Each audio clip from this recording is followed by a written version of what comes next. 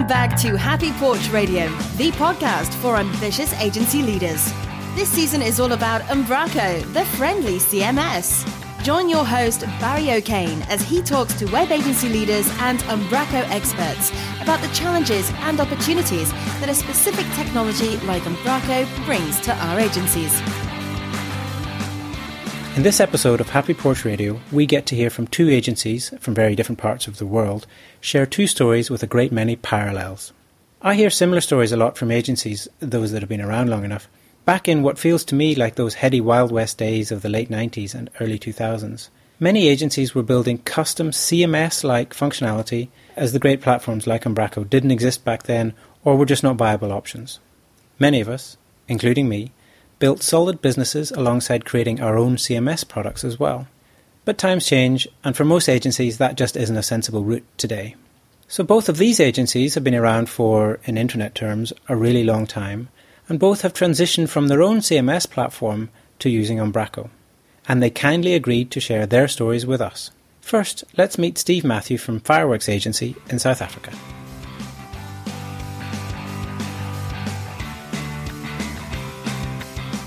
Well, my name's Steve Mathew, and I'm the managing director for a company here in Cape Town, South Africa, called Fireworks, with bad spelling, as I've been told by many of our clients. It's Firework with an X on the end, and I guess that all goes back to those early days of trying to get the right domain name you wanted. And I suppose the story really starts there. It was in 1999 when I started Fireworks, so we're in our 18th year, and I was sitting at the relatively well-known waterfront at Cape Town at the foot of Table Mountain, and I was watching a fireworks exhibition, and I was thinking about what to do next with my career. I'd come from a tech background, engineering background. Sitting there looking at this fireworks exhibition, I suddenly became aware that actually that was a brilliant metaphor for the time that we were in. In 1999, Google had just started. The internet was doing weird and wonderful things. There was flash all over the show, not a lot of substance, you might remember. And I'd come out of a corporate gig, and I had been noticing a trend where these corporates had to use a technical agency for the engineering part of their solution. They would go to a design or an advertising agency for the design side, or what we now know as UX. And they were going to the consultancies, the Accentures in the world, for a kind of okay, so what should we be doing? And it was full of buzzwords, and there was B2B and B2C and all of those crazy times when acronyms were ruling. And it just occurred to me, sitting looking at this fireworks exhibition, that actually for the most part, most people watching this were completely caught up with the show. They didn't notice the techies who were running around with cables, plugging in the audio, trying to make it sound decent. And I sort of followed the engineering back upstream. And upstream to me was somewhere in a factory in Shanghai or somewhere, where a bunch of guys who were really doing tech. They were mixing up the right stuff, making the fireworks do all the right things at all the right times with all the right colors and so on. And I kind of thought, there's the engineering. But actually, on the most part, most people really don't give a hoot. I mean, they're caught up with the show. They want to see what the experience is like and so on. And this is obvious now, but I mean, in 1999, that wasn't so obvious. And for me, it was quite an epiphany, and hence the name Fireworks. And I suppose the coming together in my mind of three disciplines that I felt had to be in one agency at one time. And I think that's pretty much what we've tried to stay true to all this time. We've tried to keep a bunch of guys who like to think about the strategy, the how, the why, and so on, and consult with our clients around what is best from a digital perspective. And we've got some engineers who come out of university or wherever, and they've got computer science degrees, and we've got a bunch of guys who come out of art school who really care about pixels and user experience and so on. And we've tried to keep those three in one agency all this time. And it is a challenging juggle. And I think more to why Umbraco, when we get there, these three things play a critical role, these three kinds of people.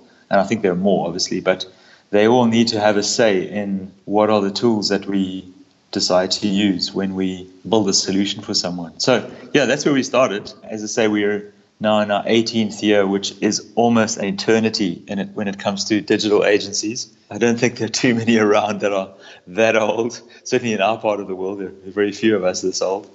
So, yeah, we must have been doing something right all this time. I hope to think we are doing a few good things right. Awesome. Yeah, that's a really cool origin story.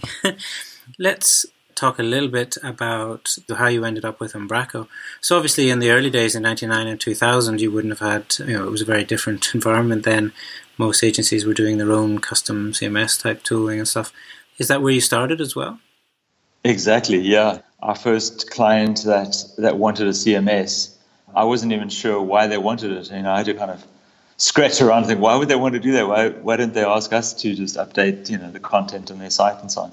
And I kind of had a sneaky feeling they were trying to take work away from us until I realized, actually, that's not the sort of work we like to do and want to do and know anything about. Why are we getting involved in content when it's really not our baby? We ended up building a CMS. It was called Producer. We sold it to a number of pretty large companies here in South Africa. Vodacom, which is a Vodafone subsidiary, made use of it. Old Mutual in South Africa made use of it. They're listed on the London Stock Exchange. They're pretty big company. So quite a few people used it because there really wasn't much around. And it was very rough in its initial days and then became more and more sophisticated. And eventually we had, one or two guys full-time developing on it from our side. And as an agency, it kind of gave us a revenue stream, I suppose. We could sell it and get some license fees out of it. And so, of course, you get onto the trap of thinking you're either a product shop or you're not a product shop. And I think it's either in your DNA or it isn't. And we carried on with this for many years, and we every now and again were presented with other CMSs that we had to make use of, which popped out of the woodwork, and some pretty good ones along the way, and we learned from them. But the one thing that our agency has always been true to is that we focused on a corporate market. All our clients were large enterprises, large corporates here in South Africa and some abroad. And without fail, they pretty much always wanted to be on a Microsoft stack. Some of them had Oracle here and there, but if they had Oracle, they certainly had Microsoft. And so when it came to choosing CMSs, you were kind of left early days with .NET Nuke, which was pretty horrendous, and a few others. And we always kind of went back to our own one and kind of propped it up more with newer and newer technology. But it's an expensive exercise building and maintaining your own CMS. So a new developer we hired came into the business and he said, have you seen Umbraco? And I actually hadn't seen it at all. And so we looked at it straight away. We implemented it on a test project. Everybody in our business really liked it immediately. This was in 2008. It's been 9 years that we've been using it. Umbraco has seen its best and its worst. And I think now it's in a really good space. We sort of onboarded it. And I think there were a few big light bulb moments for us. The one was when I kind of said, almost without thinking, I think this thing needs to pass 3 tests before we sort of thrust this on our clients. Because to some degree, some of them dictate to us what CMSs they would want to use. But on the whole, they always look to us to saying, well, what do you recommend? So we need to be very, very careful when we recommend something. It could kind of bite us later on. And so the 3 tests that I sort of threw out there were, in the first case, it didn't even need to be open source. The fact that it was a potential benefit, although sometimes we found clients were a bit nervous because they kind of imagined this was very similar to the rest of the open source products that were in the marketplace. And I had to always explain to them, yes, it's a private company that has open sourced their software as opposed to a complete community-driven product. And I think you get a very different quality of product as a result. Certainly that's from our experience. So the 3 tests were, it had to make our developers' lives easier. They mustn't feel trapped and entangled in a CMS, something like .NET Nuke back then, Secondly, our front-end developers also wanted to continue using the tools that they wanted to use. They didn't feel they wanted to sit inside an interface of a CMS and code up, do the front-end coding through a CMS interface, like a lot of the CMSs were forcing on us at the time. They wanted to use all the tools they were currently using if they were building a standalone web application. And thirdly, it was the clients. I said, if we can take this to our clients and show them, and in a way, the real test is how long is the training needed? And if people sort of got it in an hour or so, then I kind of thought, well, we've got a winner. And in a way, that's exactly what happened. Umbraco came into our studio, first on a trial project, then on a bigger one. And more and more our clients started saying, we like this thing. It's really clean. The interface makes sense. Even back then, it was pretty clean and tidy compared to most things around. And our developers carried on working with Visual Studio. They devved what they wanted to do. Sure, they had to learn things like Razor and had to learn things which they didn't know yet, but they felt they could still build their user controls and so on using all the tools that they're accustomed to use and sort of lean on the Umbraco infrastructure where they wanted to. So yeah, it's really, that's been our story. It's proven itself. We've rolled out some pretty big implementations here in South Africa and abroad. And to be honest, I don't think it's ever let us down. I mean, there are times when Umbraco went on a bit of a tangent, I think 2 versions back, and then had to pivot back on track again. And I think all of us had a little bit of damage with that. But compared to all the upside, it's just chalk and cheese. Would you still use those 3 gauges or tests now when you're thinking, so now you've been using Umbraco for a long time, you've built up a lot of expertise and some presence with Umbraco. Do you still feel that those 3 things are what you would measure and how you would decide, for example, if Umbraco was still meeting all your needs? To some degree, yes. They are a bit simplistic. I will admit that. I just sort of threw them out one day and they kind of stuck.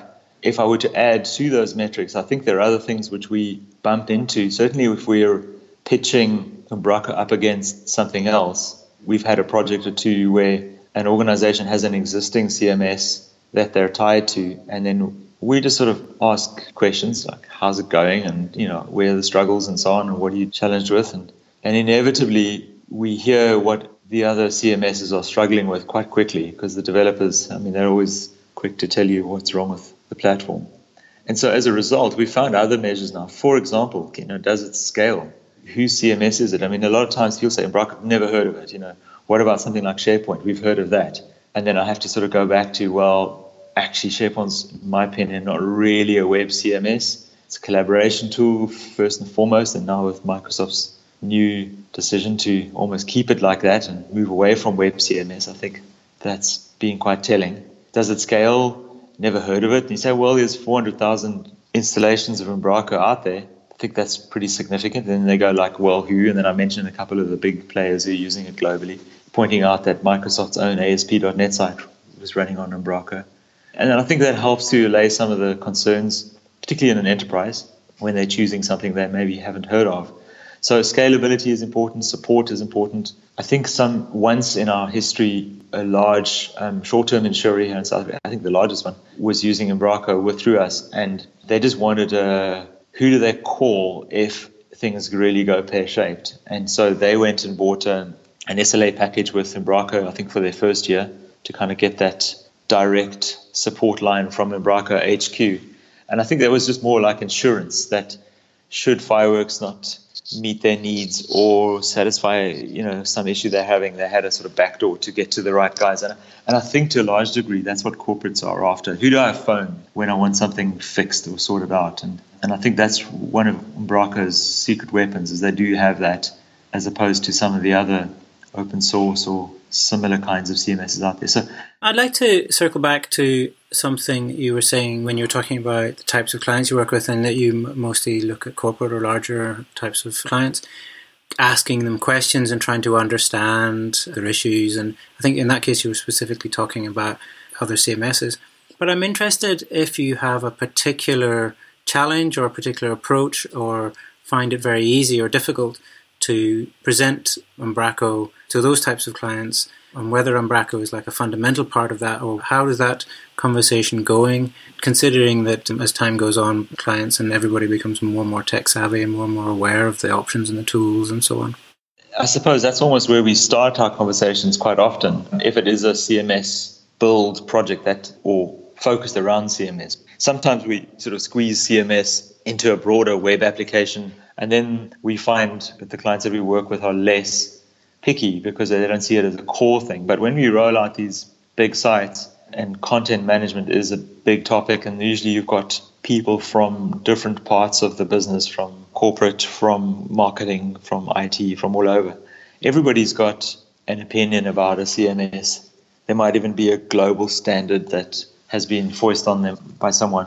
Kind of I mean, there's a few angles I take. The one is, so what have you got right now, and why did you choose it, and how's it going? And inevitably, they're happy to get rid of it. So that's normally easy. Then come the techies who say, but who are these guys? Where do they fit on the Gartner kind of graph? And then I've got to go down the whole Microsoft alignment angle. And usually quite quickly that goes away.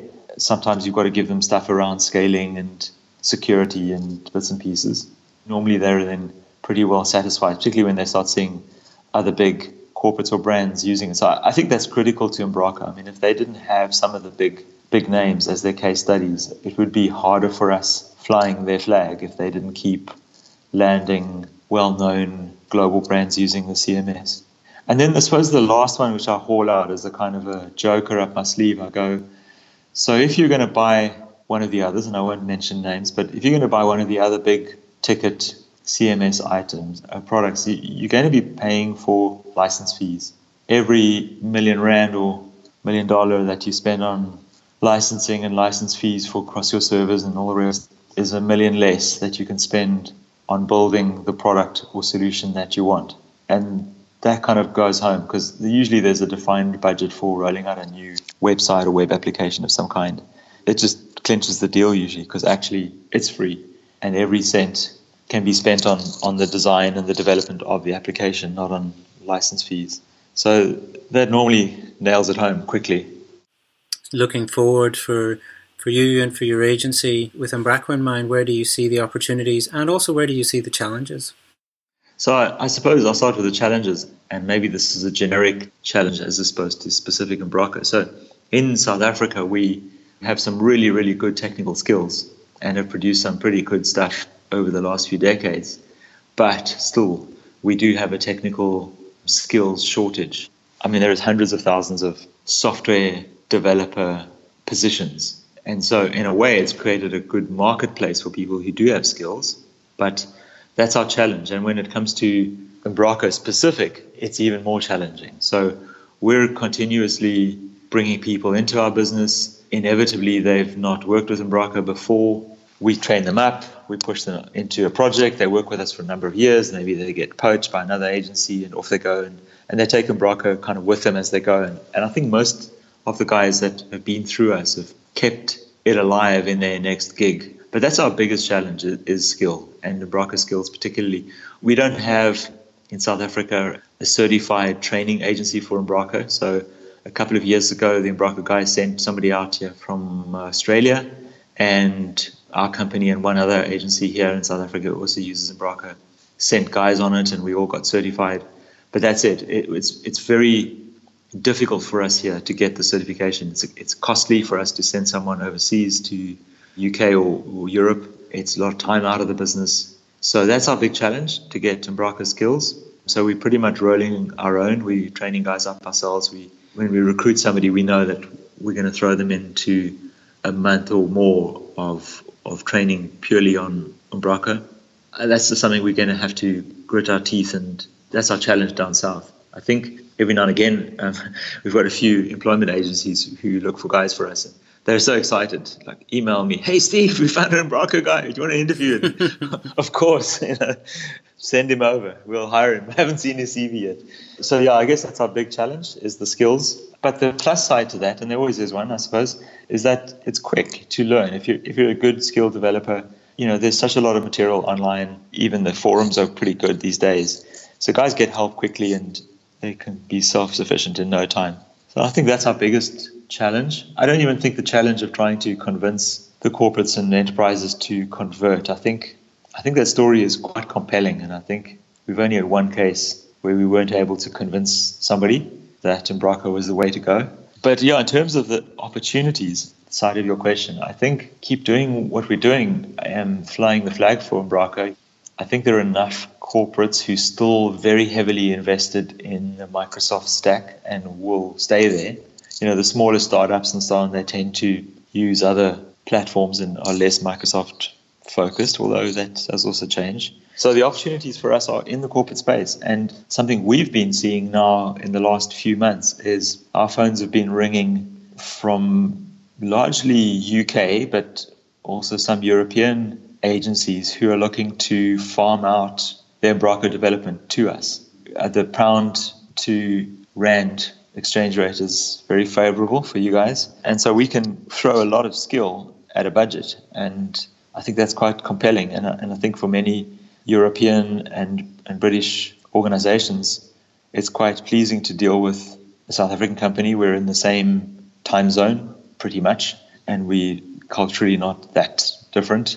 And the language is great. You can have Skype calls like this or face-to-face meetings, and the conversation just goes a lot easier rather than some of the challenges they've had with farming work to Eastern Europe and to India and so on. Certainly that's been our experience, is that people have struggled with that and looking to South Africa and particularly Cape Town as an alternative. So we're seeing a lot of growth in that area. Of course, now the challenge for us will be to kind of go and backfill those skills so we can keep supplying. But I think that's our big opportunity. There's a huge car rental company that's looking to port all of their portals onto Umbraco off another CMS right now. That would be a massive project, and they've come to us for getting that job done. So I think there are opportunities. Come and find us. What you're describing there as well is the Umbraco specific, the specialist part of it. Like they're finding you because they're looking specifically for Umbraco. Is that what you mean? And you guys have been around and have a presence and a reputation and so on. That's right, exactly. Yeah. So I think having a listing on the Umbraco site, our name is there, and we're only one of a handful here in Africa. So people notice that, and our phone rings. If it's the technical skills they're after and they're really clear what they want already, you're quite far down the line in terms of the decision that they've made to choose it as a platform. So you're not having to try and convince anybody. You're just saying, let's look at your functional spec or your requirement spec and let's roll our sleeves up and start, And we do have that reputation as South Africans to kind of just dive in, and we're not afraid to work hard and be multi-skilled and get the job done.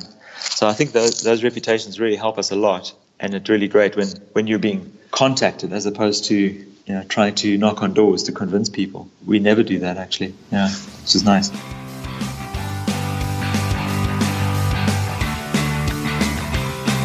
If you want to find out more or reach out to Steve and Fireworks, check out fireworks.com. That's fireworks ending with a K and an X.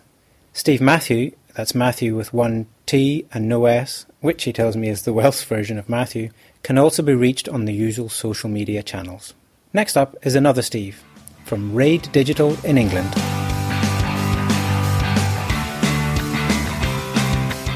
My name's Steve Rooke. I'm the head of digital at Raid. We were set up in 1996 when the internet was a real black art and a bit of a mystery to most people, I think. We started creating our own proprietary content management systems because there was nothing else around. As you can imagine, 21 years ago, the internet has evolved hugely since then and kind of almost goes on a 6-month cycle as it stands at the moment. So this is way before content management systems, and obviously we had clients that wanted to change content on their own systems and running business systems and so on. So we started creating our own, and that was in all classic ASP, so we're going back some time at that point. I started in 99, so yeah, it's pretty cool to think about back in the dark ages as you think about it. Well, yeah, and it really is the dark ages in terms of the internet, isn't it? I mean, it's changed hugely in that amount of small period of time. Really, it's just changed enormously. So tell me a little bit about your agency. Why did it start? Where did it start? And what's the journey been like over the 20 years since then? Well, I've been here just coming up to 7 years. We started attracting some really sort of, quite large clients, and there was a desire really for people to get involved in trying to put stuff up onto the internet. And you've got to remember, this is way before this ease of use of content management systems and being able to just go and get your own hosting packages and stuff like that, Googling stuff and just getting results. This is way before all of that time. So there was a demand there for us to put stuff together digitally, and a lot of that was magazines and so on at the beginning, and then that developed into business systems. And it was really at that stage, we would like our business system to do this. Do you think that you could build it? So rather than looking at content management systems the way they are now, which is the functionality includes the following, we didn't have any of that at that point. So we needed very highly developed, highly skilled operators to actually build something completely from scratch to fulfill a business requirement. Since then, of course, our clientele has changed to a certain degree. Certainly our clientele's requirements have changed considerably since then, and we've started to kind of all conform into this format of content management systems which are hopefully extendable, and there seems to be a very general set of rules that everybody is playing by in terms of a content management system. You can set up a homepage, you can set up navigation and bits and pieces like this. So, that all that functionality comes out of the box, and it means that small companies, and I'm not knocking it at all, because it makes it very accessible to like a sole trader plumber who just wants an online presence so that somebody can contact him. It's just a little shop window. So, but that's not really where RAID is positioning itself. RAID positions itself at sort of higher end, sort of the mid 40-50k up really, and actually delivering solutions rather than just a web presence, I suppose. Is that something that the agency's always done, or is that something as the agency has matured or whatever has grown into? No, I think that's something that we've developed as we've gone along. We used to do a lot of work for a huge, great big retail company, and again, this was before e-commerce systems existed. So, and they needed a way of having an online presence, but two, and also an online shop. And we actually developed and it's it's an absolute beast of a system, which, whereby they could sell cheap toys on the internet. It's crazy, but it's a multi-million-pound business, and all of that needed to be integrated with ERP that was in-house, that was dealing with all of their stock and all of their orders and stuff like that. There's a big system called Maginus. They were running their entire warehouse and everything all off of Maginus, and of course our front end needed to speak to their Maginus system so that they knew exactly what they had in terms of stock. And gradually over time, as marketing evolves, they started to put together coupon codes, and they wanted to start putting together deals, selling for 3 for 2, and all the stuff that we take very, very much for granted now. We had to build all of that from scratch, so it's it's a big beast to do. Then along comes the likes of Shopify, Magento, and stuff like that, which makes really dealing with contents and promotions and offers and design and so on very, very easy. What tools and what kind of tools do you use at RAID today, and like the modern or the up-to-date era? Essentially, all we're doing now is when we first started, we built a proprietary system in Classic ASP. We then, .NET dropped in our laps, and we thought, well, this is good. It's less code and it's easier to do, and so on and so on. So we built another content management system, which we started to migrate over time all of our clients onto. It's a very, very clever system, but of course the issue comes, I suppose, is as the rate of functionality and features and so on that the internet provides changes or accelerates, I suppose, probably is a better word.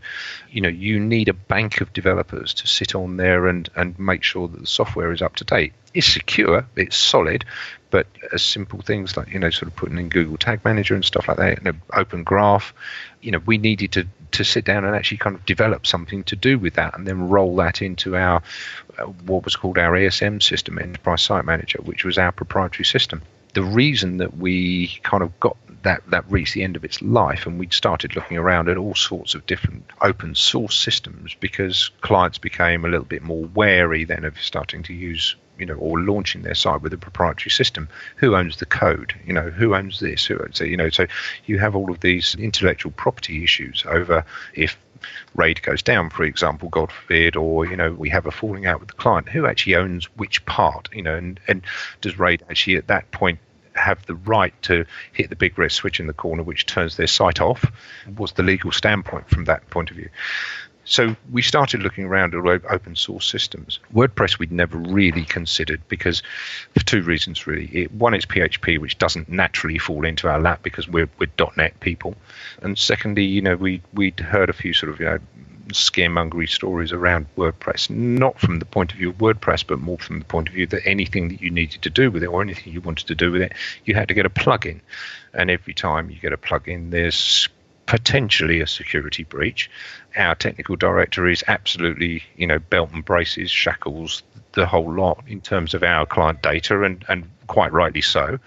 The whole thing behind WordPress was the fact that we were just having to use plugins. Now, I mean, I know that there are developers around who will just not use plugins. You know, they will custom build from the ground up. So WordPress itself actually isn't the issue. It's all the plugins. Now, WordPress, as you probably well know, you know, gets regularly updated, and that's great. But then the plugins have got to stay in step. So if you automatically upgrade WordPress, you know, then the plugins have got to stay in step with that. And if the plugins aren't quick enough to stay in step, then potentially that can break the site. And it just brought about some real sort of, you know, horror stories really from our, or thoughts from our side. So we started looking around for .NET systems, and we kind of fell on Umbraco. And I think that really our technical director kind of met that head on with some reticence to a degree. I think one, because he was fairly, you know, you take it as a bit of a personal affront that the company is no longer using your little baby to run out, you know, content management systems any longer, but also the fact that it was a change to the norm. So it's something that he would have to relearn. All of our apps and everything that we build were also being used. You know, we were still using our ESM system to provide all the admin area and everything for all of our apps. So, you know, it was a heavy-duty tool that we were using at the time. The great thing about Umbraco is the fact that it's .NET MVC, so, you know, that falls naturally into our laps. And actually, by the time our technical director and a couple of the developers here had a look at it, it became a very, very simple tool for us to use. It satisfied the IP issue in terms of, you know, client open source, you know, who actually owns the intellectual property on it. It also, we're not being pushed into using templates or anything like that, because we design each site individually. It's there to do a purpose.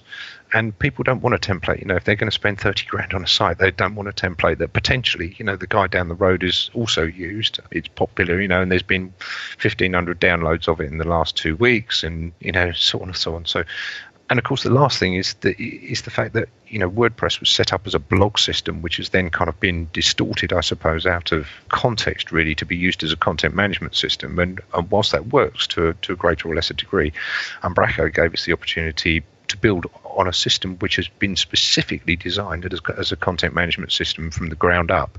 There's very little in the way of plugins. So whilst your sole trader plumber can set up a WordPress site and get everything up and doing, you know, obviously with an Umbraco, you do need, you know, minimum a front-end developer, if not a back-end developer as well, to go through and do stuff. But from our point of view, you know, it fell really right into our laps, I think, at that stage. And of course, it's, you know, so well supported, and there's a lot of very skillful developers that are contributing to all of that. So the security of it is never really at risk from our angle, and it's constantly being developed. Well, you know, I don't have a bank of 2,000 developers to continue, you know, pushing our ESM system forward, you know, and plus I would have to pay all of those anyway. So why not use a whole bank of developers from around the world that are contributing all sorts of different great stuff into this system, which, you know, we benefit from. What was that transition like, or is it still ongoing? What's that to moving from the custom system, both in terms of moving existing clients over and internally, or the way that did it have an impact or a change of the culture of the agency? Yes, I suppose, but only to a small degree, because with a fairly young bank of developers, you know, they were all very, very keen to kind of, you know, move or to redevelop their .NET skills, you know, to include MVC. You know, I don't think that's a huge step change there, really.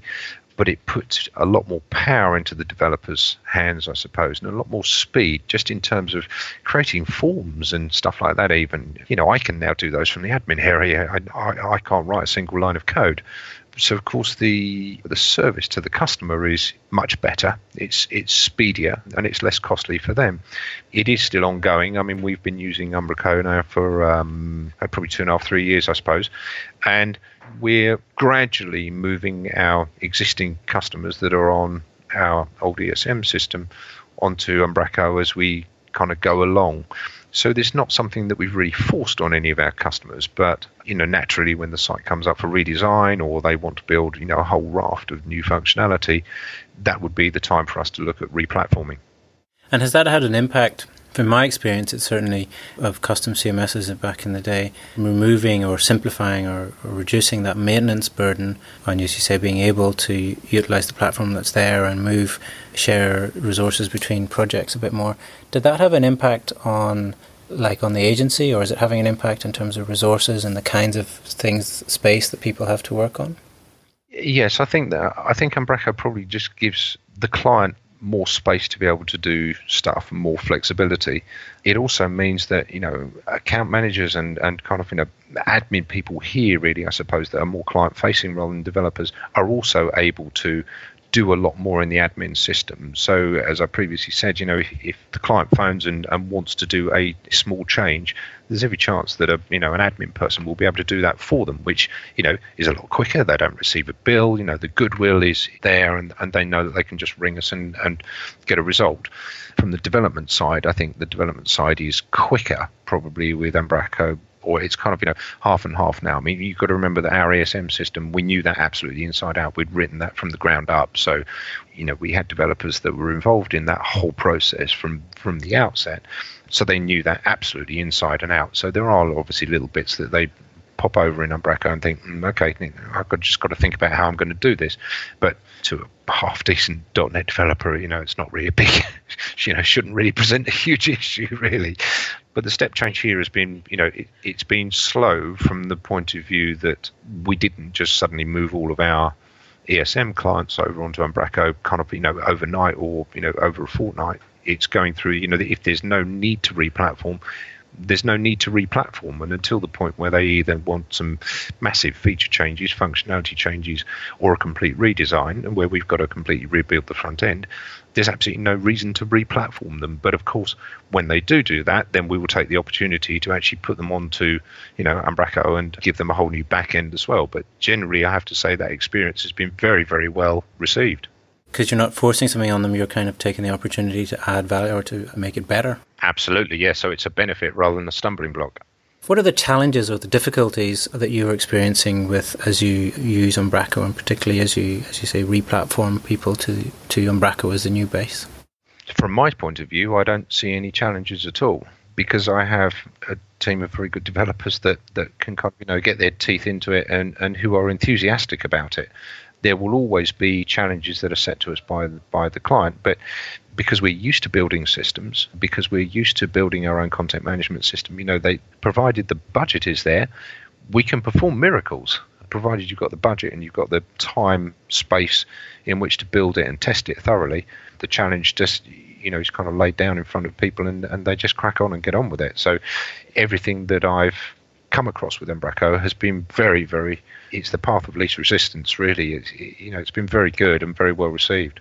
How do those conversations come about? Are you involved in pitches? How do you grow the business and bring on those clients and, I guess, sell to them?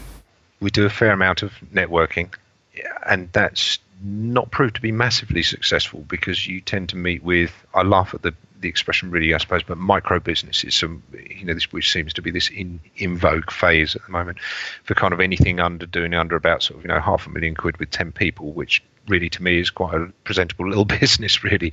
But we're dealing with more kind of multi-million-pound companies, and that's really where our expertise come in. How do we pick those up? A lot of that now is by reputation. So we've started to push a little bit harder with our marketing and with our brand awareness and stuff like that, at exhibitions and so on and so on. But we've got, guys that are, pretty much constantly out on the road, and they're talking to people and encouraging people. Yes, I mean, virtually, 99 times out of 100, we get into a pitch process at some point with most of our clients. We invariably don't get into a pitch process if the client is an incumbent. So we will be asked to present a proposal for a particular piece of work that they want to do, a particular project, a review or whatever, and we produce that type of information. Now, if you speak to most of our customers, the chances are they won't drift away, because the customer service here is absolutely top notch, and we will bend over backwards, not so much to get the work, but to keep the work. So once we've got it, the help and assistance that we give to even clients that we don't have on a support contract or a retainer or anything like that, And some of the smaller ones, they just do it on an ad hoc basis. But 9 times out of 10, if they phone and say, I can't remember how to do this, or I can't remember how to do that, we just help them through that little stage. And it's 10, 15 minutes maybe out of our lives that just makes their life so much easier. And that's why they will keep coming back, because they know that, we'll deliver a project, it's on budget, on time. If there's going to be anything which changes, they're given a good heads up before we bill, they're given a cost in front, so there's no back end dirty dealing, invoicing, just suddenly slapping another $5,000 on the bill for, apparently no reason. And we've just done 5 new sites for our very first client that we picked up 21 years ago, and he's still with us. So I think that speaks volumes, really, in terms of, of course you have to be proficient and you have to be able to do the job and produce it well and for the right money. But it's the aftercare, I think, is absolutely critical. Now, and a lot of people, obviously, where they're using these smaller agencies, or freelancers at night, they just can't supply the customer service, because they're either doing their day jobs or they're away all weekend with their family, and things just don't get done. And that's where the bad taste, I think, comes in with a lot of people. We're a reputable agency and we intend to stay that way.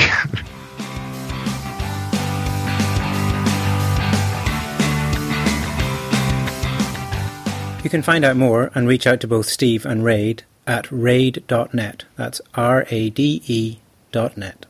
As usual, you can get all of these links and full show notes at happyporchradio.com. Thanks to both Steve Rooke and Steve Mathew for sharing their stories with us, and even more thanks to you for listening. See you on the next episode of Happy Porch Radio.